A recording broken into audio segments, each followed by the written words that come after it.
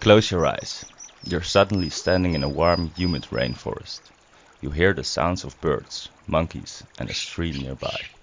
You struggle forwards through the dense forest, clearing bushes out of the way. In the corner of your eye, you see a flash of pink. You quickly turn your head and see something big storming towards you. Hi everybody, my name is Ruben and I'm sitting here with Kat? And Joel. This is the third episode of our podcast series of Bones, Brains and Pink Elephants. Most people have the ability to imagine the scenario I just described, and most people would have seen the pink elephant in the corner of their eye.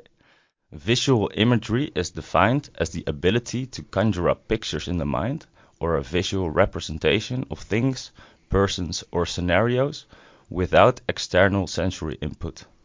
Not only does this ability help with revisiting memories, this allows humans to combine and reform visual memories and create mental representations of objects or scenarios that don't exist. It gave us the ability to fantasize and might have been pivotal for Homo sapiens to colonize this planet. In this episode, we'll discuss the experience of visual imagery, how visual imagery affects someone's worldview, and how it can be used to motivate yourself to achieve your goals. Do you guys often use visual imagery in daily life? Like use? How do you use it? Well, for example, maybe if you've lost something, you're retracing your steps to get it back. Yeah, to like imagine where I left it the last time, or Mhm. walk through my house and be like, where is it? Or with memories, of course, you can remember a certain scenario you were in. It's usually me who's lost, and then I'm retracing my own steps. But yeah, I think I didn't. When we were making this episode, I was thinking about do I really imagine things visually in my head essentially, and I don't think so. I think maybe when I'm cooking or so, I imagine how I want the dish to look in the end, because then for me it kind of is tastier when it's pretty. This podcast will include an interview with Julie G, postdoctoral fellow at Western Australia University. She'll talk about her research on future thinking using visual imagery and relations with emotions, such as motivation and depression. Then we'll discuss recent findings on visual imagery strength differences, and we'll end with a validated experiment you too can participate in to measure your own personal visual imagery strength. Stay tuned!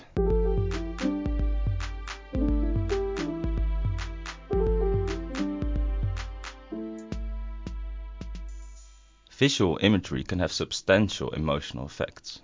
Think about a hungry shark chasing you in the water, or walking on a tightrope in between two skyscrapers. Your palms might begin to sweat a little. Not only does it affect fear, it can also help for motivating purposes. If you visualize your favorite dish and your stomach begins to grumble, you'll go to the supermarket and pick out the specific ingredients to make it, probably using visual imagery. But how does visual imagery affect emotions, and is mental imagery in any way related to psychiatric disorders? We talked to Dr. Julie G. Let's hear her tell about herself. Hello, my name is Julie G. I'm a postdoctoral fellow at the University of Western Australia School of Psychological Science here. My research primarily focuses on future thinking and kind of distortions in future thinking, particularly emotional types of future thinking. So I asked Julie where her interest in this topic comes from and what her favorite experiment in this field is. Yeah, that's a good question. I think I'm naturally someone who's very, very visual in my thinking. I think my interest comes from the fact that I live with it and I use it all the time and I can't imagine not having it. It's how I look forward to things in life. It's how I choose what dishes I want to eat at the restaurant or what activities I want to engage in. I'm constantly kind of thinking about the future in this visual sensory way. So that's why I'm sticking with this interest, because it's just so, very fascinating to me. But I think the coolest one is maybe one that was published in Science, actually, by Kerry Morwedge and colleagues. So it was actually looking at imagined consumption. They looked at the difference between imagining eating M&Ms from a table many times versus only a few times, and how that led to satiation. So that when you actually had the chance to eat as many as you want, people who imagined eating more M&Ms earlier ate less when they had the opportunity to. It was a very tightly controlled study, and it was showing that imagining experience has, to a weaker effect, but similar impact functionally on your system, on your body, and on your, motivational system as actual experience. I guess thoughts and pictures in your head they don't just exist and then disappear. They have an impact on you. That's why I'm interested in this area. Yeah. So I asked her if emotional association only comes from visual imagery or if other senses are also involved. Yeah, so when we say imagery, it's predominantly visual, but of course it includes other senses. So usually when we experience something, it's multisensory, but auditory imagery could be sounds or speech, but it depends if it comes with the scene. I think the emotional impact comes from what the meaning of that event was. So the auditory image, you can imagine hearing something, and that may bring back a memory or imagine a future experience. Like, the sound of the ocean may draw up a visual picture of the ocean, and then you have that full modal experience. So it's all part of an episode. It's an episodic way of simulating the future. So, an episodic simulation of events is a combination of all senses. Julie mentioned that if this simulation in our mind closely resembles reality or normal perception, then this might approximate the properties of a real experience, which in part can have motivational or emotional impacts in your life. Julie was a co-author on a paper investigating the relation between future thinking using mental imagery and somebody's mood. Would you guys say you have a pessimistic or optimistic worldview? Oh, I have a quite pessimistic worldview. Yeah, I definitely same. know where that comes from. Yeah, at some point I was very adamant that I'm a realist, so I have a realistic Yeah. view of the world, but I think I'm quite a pessimist overall. Let's be Yeah? honest here. And why would you say you're a pessimist? Like, I think I always count with the worst, both in people and in situations. So I always have like a plan B, C, and D, and E and F. and F, and then X, Y, Z. So it's not like I never count with like stuff being the best it can be. So Yeah. and also I think it's a bit weird because if things do go well, then I also don't feel like such a huge positive emotion either, because I'm kind of always shielding myself from positive emotions. Not the best characteristic, I would say. Not the best thing to do. No, I don't recommend. Yeah.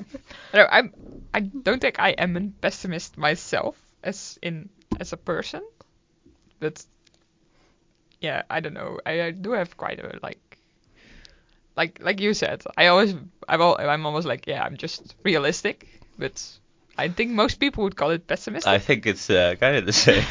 Yeah. Yeah, I think I'm an optimist. I don't know. I think so. Oh yeah, for sure. Yeah. Let's hear Julie's explanation. Good question. I mean, there's in the paper that you mentioned and another paper that came after that. Basically, I was interested in, we've heard of optimism and pessimism, which is your general feelings about the future, but like, where does that come from? Yes, to some extent, some people are just more optimistic in general, or some people are just more pessimistic, but it varies. People change in their day-to-day levels of how you feel about the future, right? It's not fixed. In our studies, we showed that what we do is get people to do a very boring task in the lab. So they literally have to watch the computer screen and press buttons when the number comes up, but sometimes not press it. So it's a very low cognitive loads task anyone can do, but it's very monotonous. And then after a while, people tend to mind wander. They get really bored and start thinking about the things they need to do or what's going to happen later. So we get people to report that in real time. So they press a button when they realize, oh, I've just had a mental trip somewhere and I've come back to this room now. They're zoned out and then they've come back. So they press a button when that happens. And then we quickly ask them a few 3 questions, like, was it about the past or future or only about the present?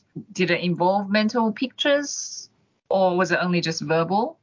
And was it emotionally positive or negative, basically? So we do that.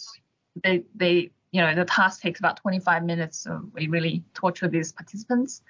And we then see what type of mind-wandering content they experience in a controlled environment. So everyone's sitting in the same room with no stimulation, just everything is standardized except what's happening in their heads, right? So what we found was that basically on that day, how optimistic people felt about the future was related to how many positive mental imagery-based future thoughts they had. It was great.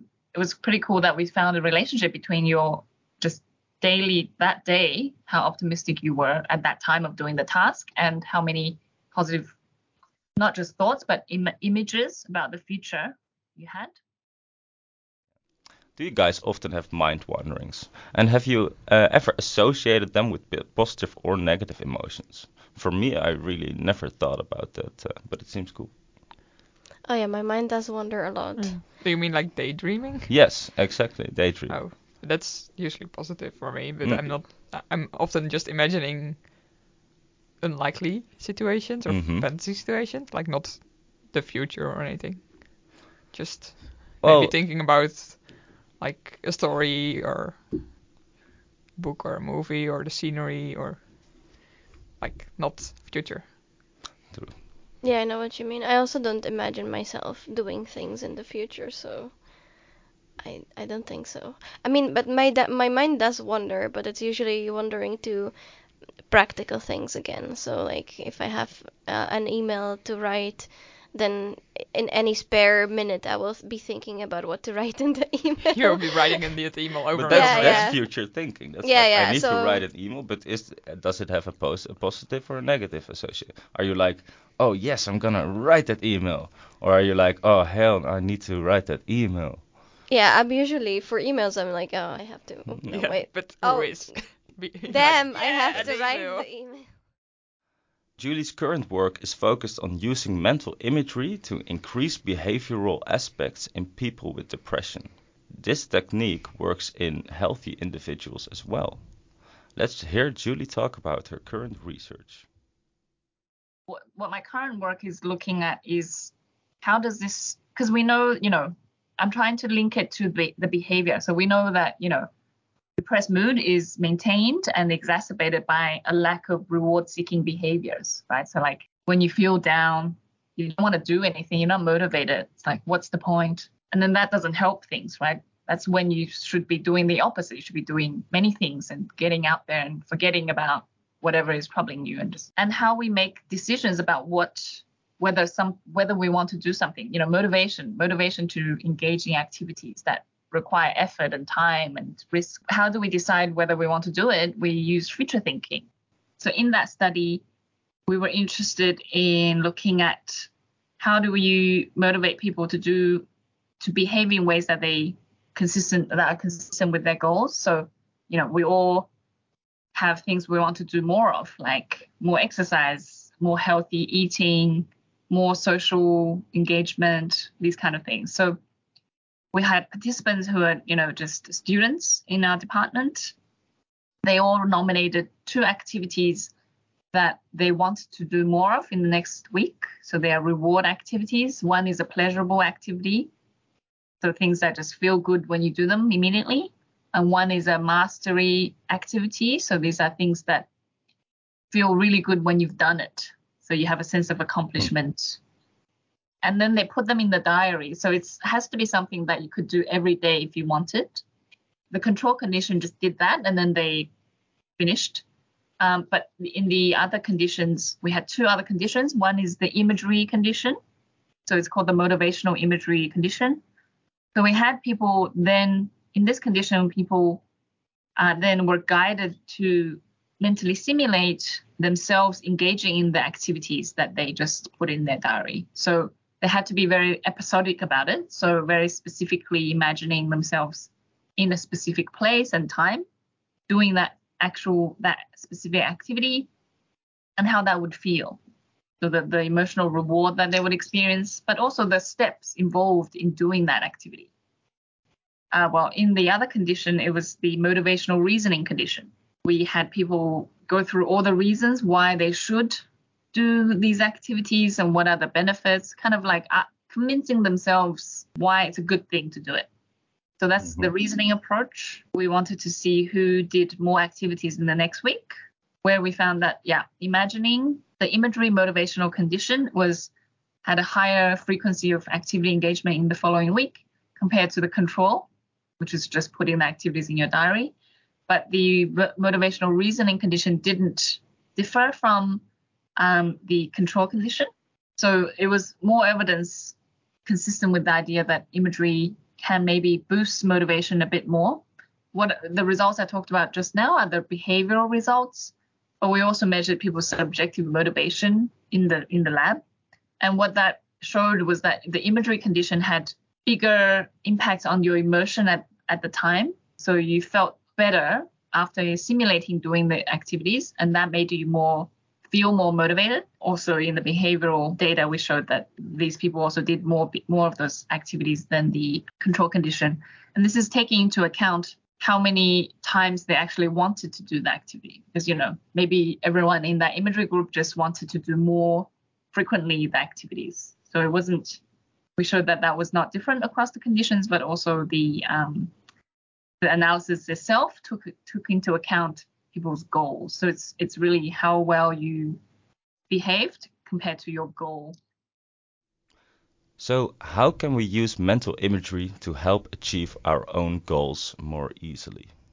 What the results showed was that the imagery motivational effect was specifically in activities that people were putting off already.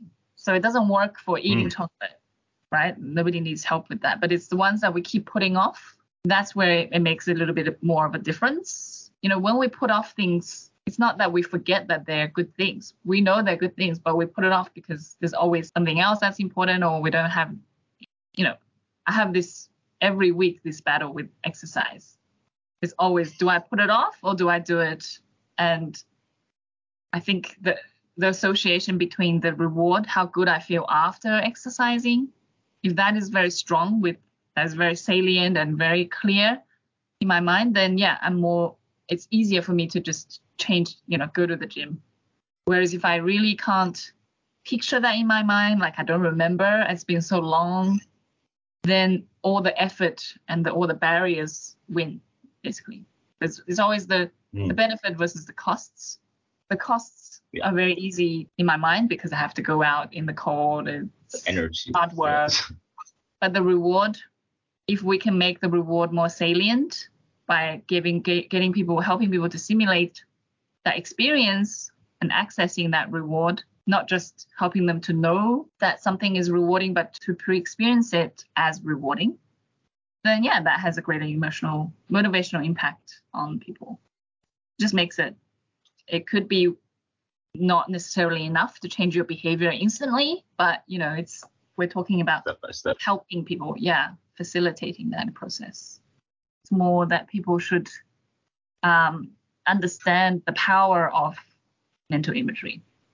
There's a difference between knowing something to be true and experiencing it to be true, obviously, but you can also pre-experience or re-experience something in your mind. And that's what we're talking about here. It's the simulation of experience. So basically, using mental imagery to episodically simulate tasks has way more emotional impact than just reasoning about the benefits of said task. So instead of abstract concepts, if you visually imagine a task, you're more likely to do it and enjoy it. Do you think you will use this technique in your daily lives? Well, not for my sports, because I just really like it, so I don't really have to motivate myself to go there. Yeah, but you ride horses, so that's fun. So that's bench presses don't sound that fun to me. Oh, I hope that with like going to a gym, like nothing there is fun to do, so I just couldn't motivate myself to just. Or is it more about imagining the reward? Yeah, it's making the reward association more salient in your brain. So instead of walking against a wall of an abstract concept like a report. You're actually going through it step by step. Like, oh, I need to go to my room, start the computer, whatever. I don't know. Okay. Maybe I can try that in the Yeah. future and see if that works. I don't know. I think in this sense it might be maybe easier to like set yourself like smaller goals rather than having it like, yeah, if I finish the whole thing Yeah, exactly. and then I hand it in, I'll have like a good feeling. Maybe. Yeah, but to have that, you need to break down the whole report step by step, because otherwise it's just one abstract thing, and it's Yeah, really yeah. hard to I mean, get I around it. understand the concept, but I'm like, what's the mental imagery part of it? I mean, I always plan things beforehand, and if I write a report, I have different chapters. I'm like, this chapter is finished, now this chapter is finished. I mean, Mhm. Yeah. that's more like planning than actually that it actually has to do with mental imagery. I Well, think. the planning part, she actually talked about how the experiment was set up, and there was one group who only planned it, so they put it in their agenda. They didn't visually imagine it, and that group had less motivation and engagement than the planning group. So Yeah. apparently it does work Yeah, better so but than then just you're planning. not talking about the planning itself, but like I plan to write this chapter, but I also have to imagine myself writing this chapter and feeling accomplished when I finish. Hmm. Yeah. I think it's more about realizing what mental imagery can do, and then understanding how that way of thinking can impact our emotions and our motivations, to basically help us understand why we feel a certain way, why we're So it's kind of, the more we know about how our mind works, the more we can benefit from taking control of it and using it for our goals. Awesome. Thank you very much.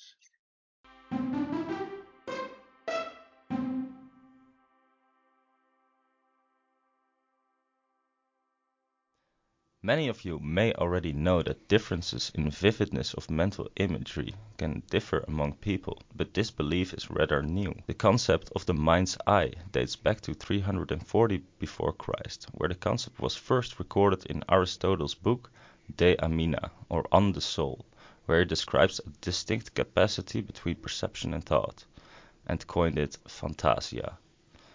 Aristotle even went as far to say the soul in fact never thinks without a phantasma, as the general belief at the time was that thoughts required images.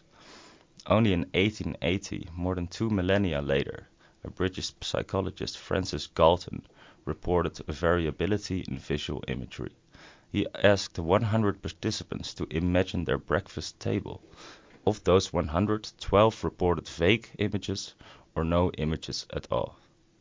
This was the first recorded evidence of differences in vividness of mental imagery. It turned out that individuals report large differences in their ability to visually imagine. Some people can conjure up mental images almost as detailed as if their eyes were open, while others have a hard time to imagine details and can only visualize a black and white outline. Some are able to hold the image for a long time, while others can only imagine it for a couple of seconds. In fact, there are those who have never been able to visually imagine at all. This condition is called aphantasia. You might have heard of it before. It's now estimated that 1 to 3% of the population experiences aphantasia, while 10 to 15% experiences the opposite, hyperphantasia. So, imagination is a spectrum. Did you guys know that? Have you ever thought about that? Yeah, I've heard about this before. But I don't know where I heard about this. But it was quite surprising when I thought that some people can't really imagine like an item. If you tell them, imagine a pink elephant or imagine an apple or just like very mundane things. Like some people are like the daydreamers. They Yeah. are like imagining whole scenarios, or for example, my sister can recall really detailed memories. For example, like this happened and I was wearing this and this and this, and like I don't even know. But it is also partly memory and partly imagination, I think, Hmm. because you can conjure the image of what happened there very vividly. But then also it really Yeah. depends on a whole lot of factors, I think, in that case, how vividly remember something. It is hard to measure the individual experience of mental imagery, as it is not physical and it's only represented in one's mind. But the use of brain scans makes this possible. Studying brains of people with aphantasia using brain scans while performing mental tasks provides a great opportunity to learn about mental imagery and the brain and relations to emotions. One lab in Sydney, called the Future Minds Lab, is focused on finding out what causes individual differences in vividness of mental imagery. fMRI scans show more brain activity in people with less vivid imagination. This is because their neurons need more stimulation to get activated, and thus they have a lower average vividness. Next, we'll do a short experiment. It is called the Vividness of Visual Imagery Questionnaire. It consists of a couple of questions that invite you to consider the image formed when thinking about specific situations or things.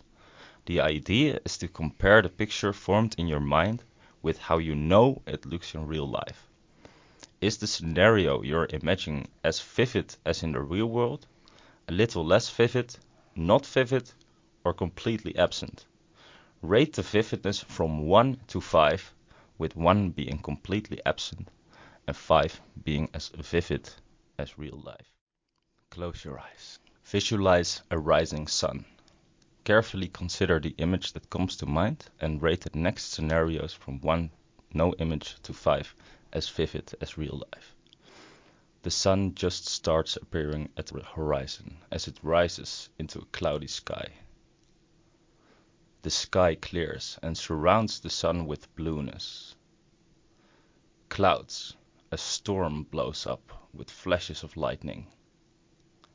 A rainbow appears. The moment you mentioned the rainbow, everything else just disappeared, and I just saw a white background with the rainbow for some reason. For me, it was also the storm. It was like there was sun, and suddenly there's a storm. I was like, okay, Poof. so yeah, poof. It was like quite a fast transition. Yeah, But the storm itself was very vivid. I mean, I can really see like the whole and the really thunders high, and the a thunder really high strikes. dark cloud with Yeah. thunder and everything. Second scenario. Think of the front of a shop which you often go to. Consider the picture that comes before your mind's eye. You look towards the shop from the opposite side of the road. You walk towards the shop and look at the window and the colors, shapes, and details of the individual items for sale. You near the entrance and see the color, shape, and details of the door. You enter the shop and go to the counter. The counter assistant serves you and you pay with your card. I just imagine the shop where I work. No. But Okay. the fun thing is, you were like imagine the details, and then when I started focusing on like the books in the window, then everything else disappeared, and I just was thinking about the single book. Yes, exactly. That was as I talked about when I think about my desk. It's like I can see the books, but then I cannot see the papers or the And for the me, lamp. I can like see the different books on the shelves, but if I want to focus on a single book and see which book it is, then everything else disappears. That's funny. No, I can see the Albert Heijn fully in its full glory. You can see imagine Yeah. every single The sandwich. trolleys on the right, there's carpets underneath, and there's these flower stands on the left. As you might have realized with the last scenario, sometimes visual imagery is accompanied by other sensual imagery. Maybe you heard the assistant talk, or you imagined a smell associated with the shop. These are also mental images, albeit from different sensory organs. The next few questions will give you a sense of your own unique multisensory imagination spectrum. Rate the strength of imagery from 1 to 5, with 1 being no image and 5 being as vivid as real perception. We start with the auditory sense, or the ability to imagine sound or voices. Do you ever have a song stuck in your head? And if you do, are you able to really reimagine every note, each specific note? Notes, yes. Words, no. I'm really bad with that. Maybe notes and words, but not that. More like I know which note it is, and I know which what it is, but not like I can hear the voice of the singer, or for example. If you think about like Morgan Freeman, like his voice, that's like a really known voice. I can definitely hear him speaking in my head right now. Shawshank Redemption. I'm just really trying to imagine Morgan Freeman, but like I think I get distortions of the voice. Yeah, I don't think I'm that good with voices. No. Okay, Yes, okay. no, so- Let's go to the next one. This one is tactile, or the ability to imagine touch or textiles. So imagine petting a dog. How do you think it feels, or how do you imagine it feels? Fluffy. Yes, fluffy. But I have a dog at home, so it's also Yeah, a okay. memory. Now imagine a wet dog. Ugh. Does it change? Does the texture change? That's not a good texture. No, but I immediately go to the smell, but Yeah, okay, not a good nice. texture. Yeah. That's also associated, of Also, course. like, there's always sand and everything. Yeah, stuck so to- so as Julie as well mentioned, it's all this episodic simulation, which includes all the sensory organs. So the next one is kinesthetic, or the ability to imagine your body in certain poses. For example, picture yourself on the back of a horse, which is easy for Joella, of course, or during a bumpy ride, in a car. Could you feel or It doesn't imagine count yourself? when you actually do it. You're supposed to be imagining it, but we're all like bumping around. Mm, like, yeah, I think so, but not super vividly. If I think about like being on the tennis court, I can just imagine myself hitting the thing. So Okay, yeah, maybe. But also, like, how do you know how vivid it is? Like, can you recreate it from memory? Does that have to do with mental imagery, or is that just because I can pretend I'm driving a car? I know how that works. yes, but if you imagine If I see yourself- myself driving a car, is that kinesthetics, or is it just is that visual imagery? That's a good one. It's the feeling of the movement of your body. So it's also the feeling of something moving. Like if you I can do do a it backhand. if I focus really Yeah. hard, but it's not a sensory experience that I go to by default. I think for no. me it's the same as with like the voices. I really have to try quite hard. I think I can do it, but I have to try like really focus. Okay. Okay, then we'll go to the next one. It's the taste one. The ability to recall a taste. Can you recall the taste of your favorite fruit? For example, a strawberry or an apple. Kind of. No.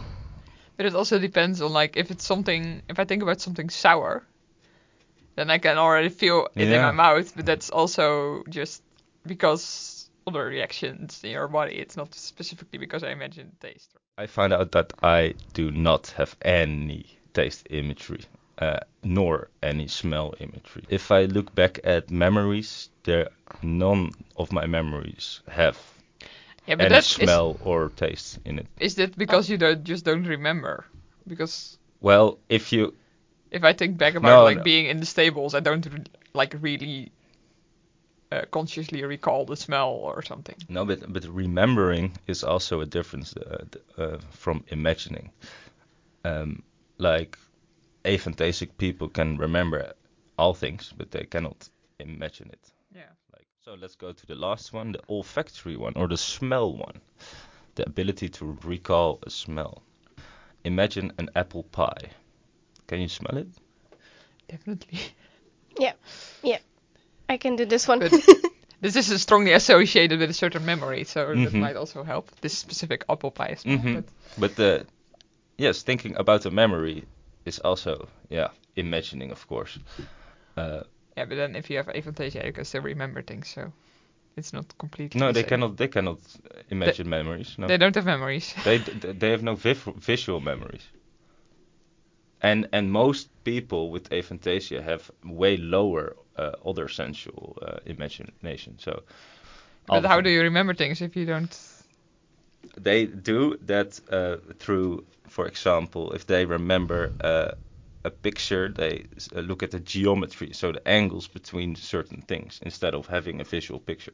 It's really weird, but the thing is, it takes more energy. Their brains take more energy to do it that way, and that's why we do it the visual way, because it's just more energy efficient.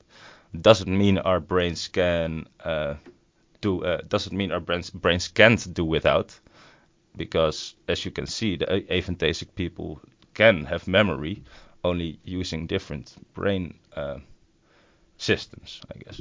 So the brain is just very plastic. It usually goes for the least amount of energy, but if that's impossible, it just finds another way to get to the same conclusion. What would you rate as your strongest sense imagination? I think it was the smell for me, because I do have a really like big smell recall, but also I know, and I think like in the beginning I said that I can't really imagine the whole bear thing, but I do think that, for example, when I'm writing exams or something, I can remember how a note looked on the page. That's why I'm a big highlighter person and color person. So in my notes, when I used to take proper notes, I would have everything highlighted in different colors, and so then I could remember how the information looked on the page. So then visual memory, I think, or visual recall Yeah. is the biggest for me. I think for me as well, but I think that is for a lot of people. Yes, visual that's is- super logical, because Yeah. your visual cortex is like 1/3 of your brain.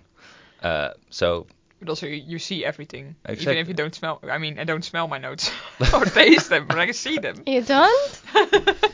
no, but as it also takes up most brain space for compared to other senses, it's kind of somewhat logical to say that it's most vivid for most people. So, what is your weakest imagination?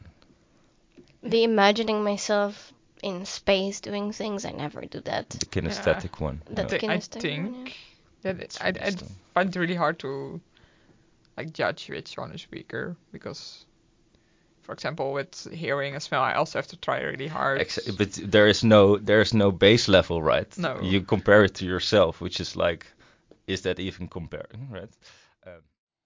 Mental imagery affects the way we experience the world. Julie G explained that the emotional association of spontaneous future thoughts using mental imagery is associated to someone's mood, and that using mental imagery to episodically simulate future goals can improve your own motivation and pleasure. Visual imagery works using the same brain areas associated with normal perception. Differences in vividness can be explained by the excitability of the visual cortex. Everyone has a different imagination spectrum, giving everyone a unique personality. I hope you find out about your own imagination spectrum. In the description will be a link to a site you can do a more extensive test. Thank you for listening to this episode. And thank you for sticking with us throughout the whole series. If you want to help us evaluate this project, please fill out the form in the description. It only takes 5 minutes, and we really appreciate it. Thank you. Bye bye. Bye. Goodbye.